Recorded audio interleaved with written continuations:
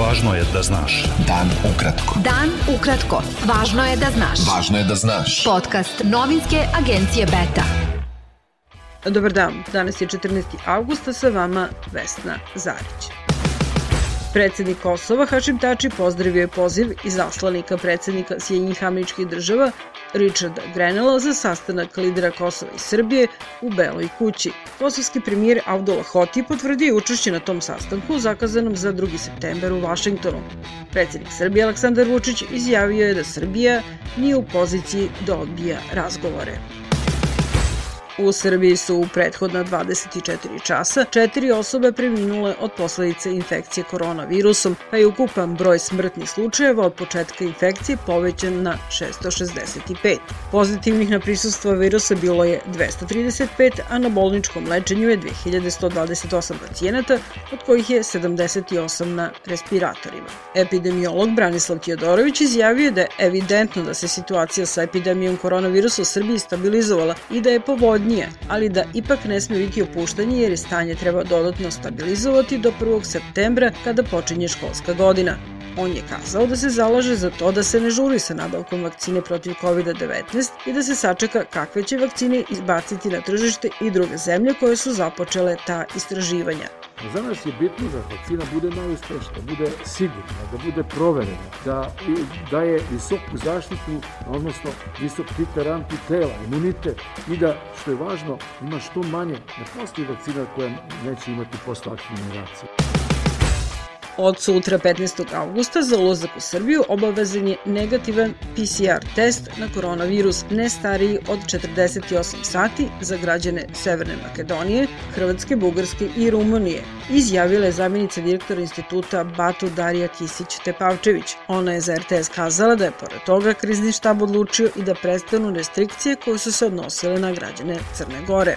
Crna Gora će u interesu svog turizma u subotu otvoriti granice sa Srbijom, Bosnom i Hercegovinom, Albanijom i Makedonijom, potvrdio je direktor Instituta za javno zdravlje dr. Boban Mugoša. Za ulazak u Crnu Goru najverovatnije će biti potreban PCR negativan test ili serološka ELISA, rekao je Mugoša za TV Vijesti. Vlada Kosova je na današnjoj sednici odlučila da za građane susednih zemalja nije potreban test za koronavirus prilikom ulaska na Kosovo.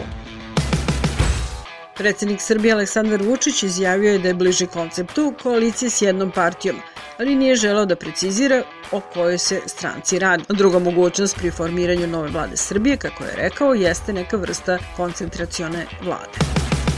Telekom Srbije podneće tužbu protiv United grupe zbog niza neistina o toj kompaniji, potvrdio je danas koordinator Telekoma za internet i multimedije Vladimir Lučić.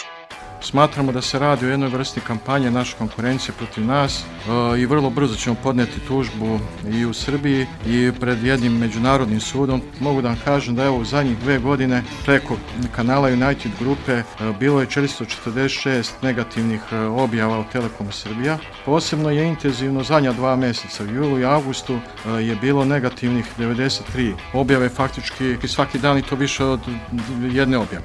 Predsednik Srbije Aleksandar Vučić izjavio da potpredsednica opozicijone SSP Marinika Tepić ruši Telekom Srbija izjavom da ta firma omogućava vladajućoj SNS da uspostavi monopol nad telekomunikacijama u Srbiji i tako održi svoj rejting.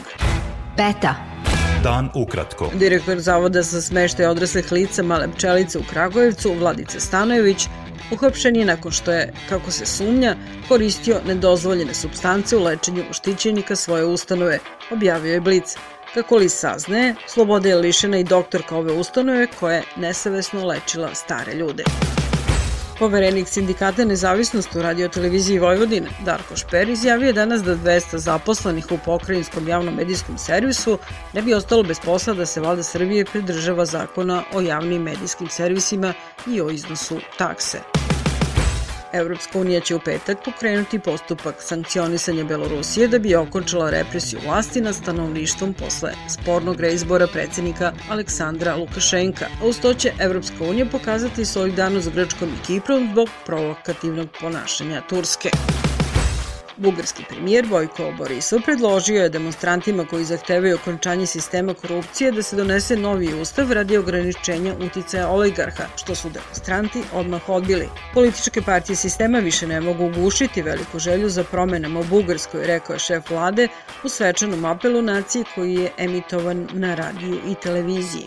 Beloruske vlasti oslobodile su oko 1000 ljudi koji su uhapšeni tokom demonstracije protiv rezultata predsjedničkih izbora, pokušavajući tako da ublaže gnev javnosti zbog brutalne reakcije policije na mirne proteste zbog reizbora autoritarnog predsjednika Aleksandra Lukašenka. Lukašenko je demantovao u petak informacije da je navodno napustio zemlju.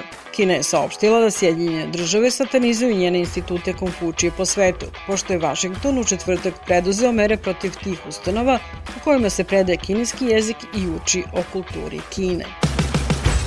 Republički hidrometeorološki zavod je izdao upozorenje da se u Srbiji u petak uveče i u subotu očekuju obilni pljuskovi, grmljavina grad i olujni vetar. Bilo je ovo sve što smo vam pripremili za danas. Sa vama bila Vesna Zarić. Slušajte nas sutra u isto vreme. Pratite nas na portalu beta.rs I društvenim mrežama. Važno je da znaš. Dan ukratko. Podcast novinske agencije Beta.